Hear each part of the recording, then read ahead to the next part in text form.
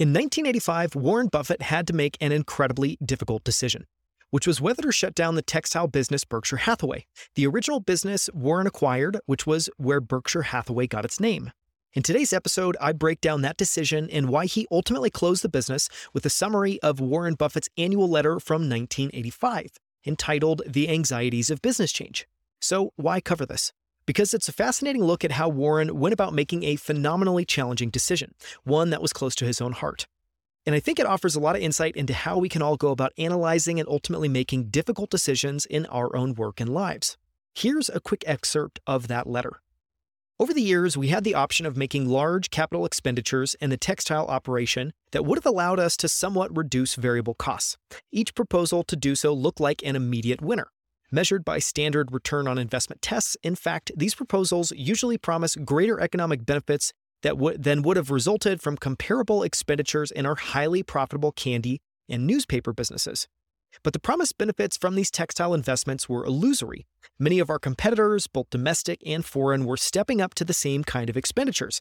And once enough companies did so, their reduced cost became the baseline for reduced prices industry-wide. Viewed individually, each company's capital investment decisions appeared cost-effective and rational. Viewed collectively, the decisions neutralized each other and were completely irrational, just as happens when each person watching a parade decides he can see a little bit better if he stands on his tiptoes.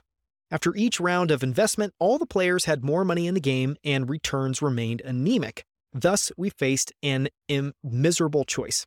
Huge capital investment would have helped to keep our textile business alive, but would have left us with terrible returns on our ever-growing amounts of capital.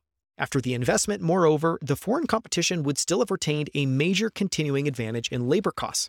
A refusal to invest, however, would make us increasingly non-competitive, even measured against domestic textile manufacturers. I always thought myself in the position described by Woody Allen in one of his movies. More than any other time in history, mankind faces a crossroads. One path leads to despair and utter hopelessness, the other to total distinction. Let us pray we have the wisdom to choose correctly. For more, listen to episode 171 or visit outlieracademy.com/171.